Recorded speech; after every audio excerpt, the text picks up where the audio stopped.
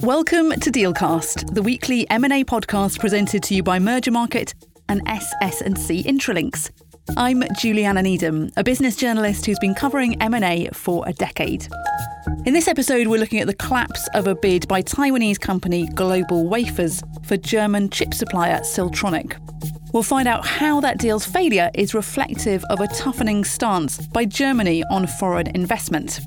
I'm joined by Francesca Micheletti, Deputy Bureau Chief for Par and Deal Reporter, and Jacob Parry, Senior Reporter for Par and Deal Reporter, who are both based in Brussels.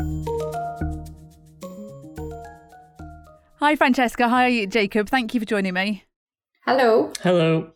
So, to begin with, can you give us an overview of this deal, please, Jacob? So in late 2020, Global Wafers, which is a Taiwan-based manufacturer of semiconductor components, announced that it had launched a tender offer to acquire Siltronic, which is a producer of ultra-pure silicon wafers based in Germany. When the deal was announced, they gave the transaction a long timeline, setting the long stop date in early 2022, expecting that it would receive heavy scrutiny in China and Germany in particular. Of course, a year later, we're in a very different place, and now the deal is no more. And Jacob, can you explain what went wrong with this deal and why the German government has thwarted it? So this deal came at a particularly interesting time for the semiconductor sector, as we saw the rise in a chip shortage throughout Europe that hit some sectors that are particularly important to the German economy, like automotive. It also came as there was a change in government in Germany that was elected in the fall of 2021 that to an extent meant there was new leadership at the ministry responsible for looking at this transaction. In terms of the review itself, on substance, a review by the federal ministry is only supposed to last for 2 months for a short review and then 4 months for an extended review. But in this case, it went quite a bit longer. There were a variety of stop the clocks as the German government asked for more information, and these continued into the fall of 2021. There were some slivers of hope, maybe midway through the transaction, as similar deals. Well, one such example is Renesas's acquisition of Dialog. In that case, it was a Japanese buyer purchasing a German semiconductor company that also makes chips or also produces chip technology that, in that case, for the automotive sector was cleared. However, by late 2021, it became evident that it was not going to receive approval on time. And in December, as court documents revealed, the German government stopped the clock, asking the parties to provide more information, in particular on the remedies that had been agreed in China. Eventually, in late January, the Chinese State Administration for Market Regulation issued its clearance decision, and the parties provided a copy of the remedies to the German government with a week to go. But alas, that was not sufficient to garner the German government's approval. And on the 31st of January, the deal deadline lapsed. And Francesca, coming to you, why did the German government care about this deal? Were there national security reasons? We know that microchip semiconductors, there is a shortage of them, and they're increasingly being seen as like a really strategic business. Yes, so this deal review shows exactly how broad national security can go. If in the past we're used to thinking about national security as something to do with military technology or defense, in this case, quite clearly, national security was intended by the German government as security of supply of key components, semiconductors, for its for a key industry, its car industry. So this shows that nowadays FDI scrutiny can really be very broad in terms of sectors, and that governments really can scrutinize anything that they feel impacts key industries, for example. Obviously, officials have been saying that national security does not have a tight definition, and this is true not only for Germany, but also, for example, for the UK. It is in the nature of the beast to be that way, because governments need to have ample margin of action when they feel that an investor could be harming their national assets. If anything, however, this throws more uncertainty on upcoming reviews under foreign direct investment considerations. One thing I may add is that recently there were some parliamentary questions in Germany around the deal, and it was confirmed actually that Germany was really focusing on the fact that the deal would have impacted a key input for its strategic industry. And I guess technology is changing what national security means. Definitely. And when deal makers look at German targets, it has to be taken into account that it's not just the traditional sectors like military or inputs that the military uses that are scrutinized. Really, any industry that is now covered by the German legislation, and that covers everything from artificial intelligence to chip manufacturing, could potentially fall foul of the German government's review. And if it's on paper that it could potentially be subject to a review, it seems to be a given at this point that the German government could go all the way in that review. And you covered some of it there, Jacob, but what does it mean for the future of deals involving German targets? Will foreign buyers take a more cautious approach next time? I think there's sort of two aspects to keep in mind. And one interesting one that's come up in this procedure is deal timelines. What we've seen in this transaction and in others is that the reviews conducted by the ministry can really drag on even beyond the statutory deadlines that are laid out in the German legislation. And this is in particular a contrast to merger control, where both the parties and the regulators have a very good sense of what the deadlines are on a particular deal and how to meet those deadlines. I think one aspect that's come under scrutiny is the German ministry's ability and power to stop the clock. It is very far-reaching and wide powers to be able to do that. And as we saw in this instance, it's not scared of stopping the clock and letting a deal collapse. I think another aspect that's quite interesting has to do with where a buyer comes from. I think we've become used to in recent years, the German government and other European governments taking heavy scrutiny of buyers from mainland China, in particular, if they are connected to the state in some way.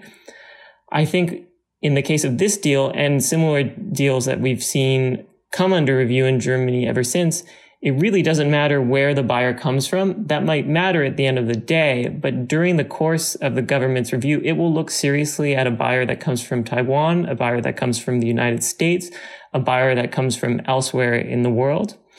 I think a good example of this is another acquisition that we're looking at that involves two telecom suppliers, Adtran, which is an American company, and ADVA, that is a German company. Here, the two are looking to combine, and this transaction, which again involves an American buyer, is currently in phase 2 proceedings in Germany. So that really shows that in terms of where a buyer comes from, it doesn't matter anymore. If they're looking at a sensitive sector, the German government's willing to take a very close look at it. And you're talking about this stop the clock and the timeline. How will advisors approach things differently in light of this deal falling through?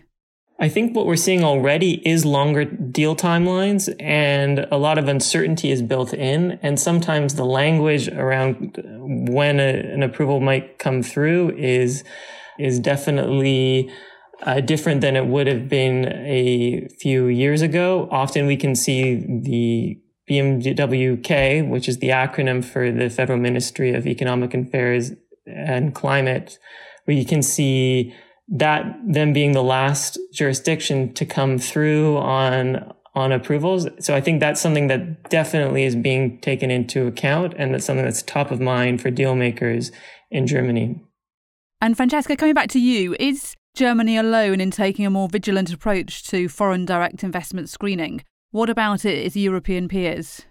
No, definitely Germany is not alone, and what Germany is following is a very popular trend at the moment. So you see a global, I'd say, toughening of FDI screening regimes with a particular focus on Europe. So European Union set up and started enforcing its own FDI coordination mechanism little more than a year ago. And the European Commission is actively encouraging member states to set up their own FDI screening regimes. Many European member states, including Germany, France, Italy, and the UK, have broadened the list of sectors they can scrutinize. The UK in particular introduced this year the National Security and Investment Act, which provides for mandatory notification in 17 sectors. The UK is an interesting example, obviously outside the EU, but still in Europe, as it is currently scrutinized 2 deals in the aerospace and defense sector. One is Ultra and Cobham, and the other one is Meggitt Parker Hannifin.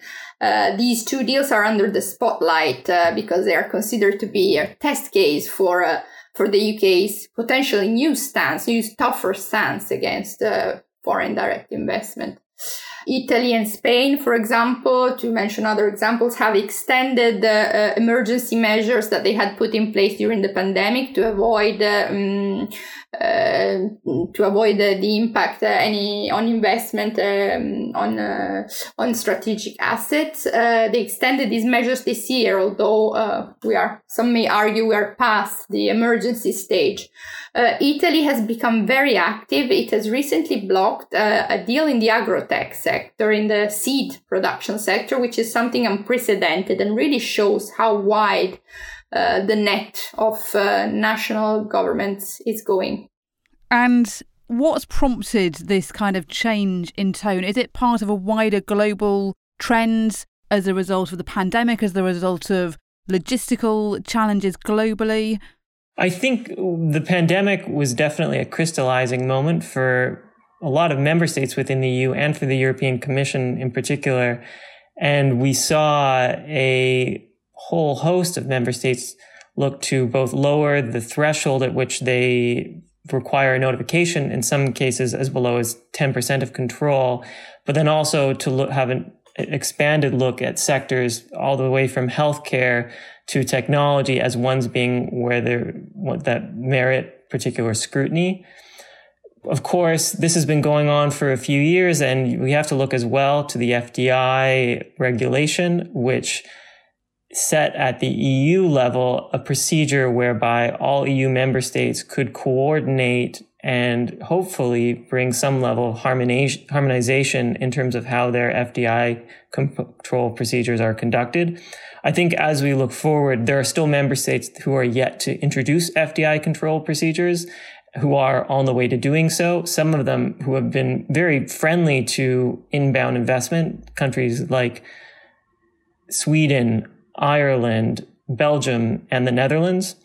I think also, as Francesca mentioned, it's not just EU member states. The UK is obviously going to be looking towards inbound investment involving UK targets very heavily. Even Switzerland is now currently considering its own legislation that would cover Swiss targets acquired by foreign companies. So there's really been a change in the climate. Some of it's been a few years coming because of whether it's industrial policy concerns about China or perhaps even a increased political concern about ownership and who owns what in a national economy. But the pandemic definitely was a moment that changed, and as we see now, perhaps even changed permanently how EU member states and European countries look at inbound investment.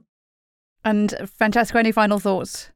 Well, I think FDI has certainly become a prominent item on the deal risk list, and advisors are very much aware of it. So I think we will be seeing more and more reviews, some high profile, some will be just precautionary filings, but certainly this has changed the deal language. Great. Francesca and Jacob, thanks very much. That was Francesca Micheletti and Jacob Parry.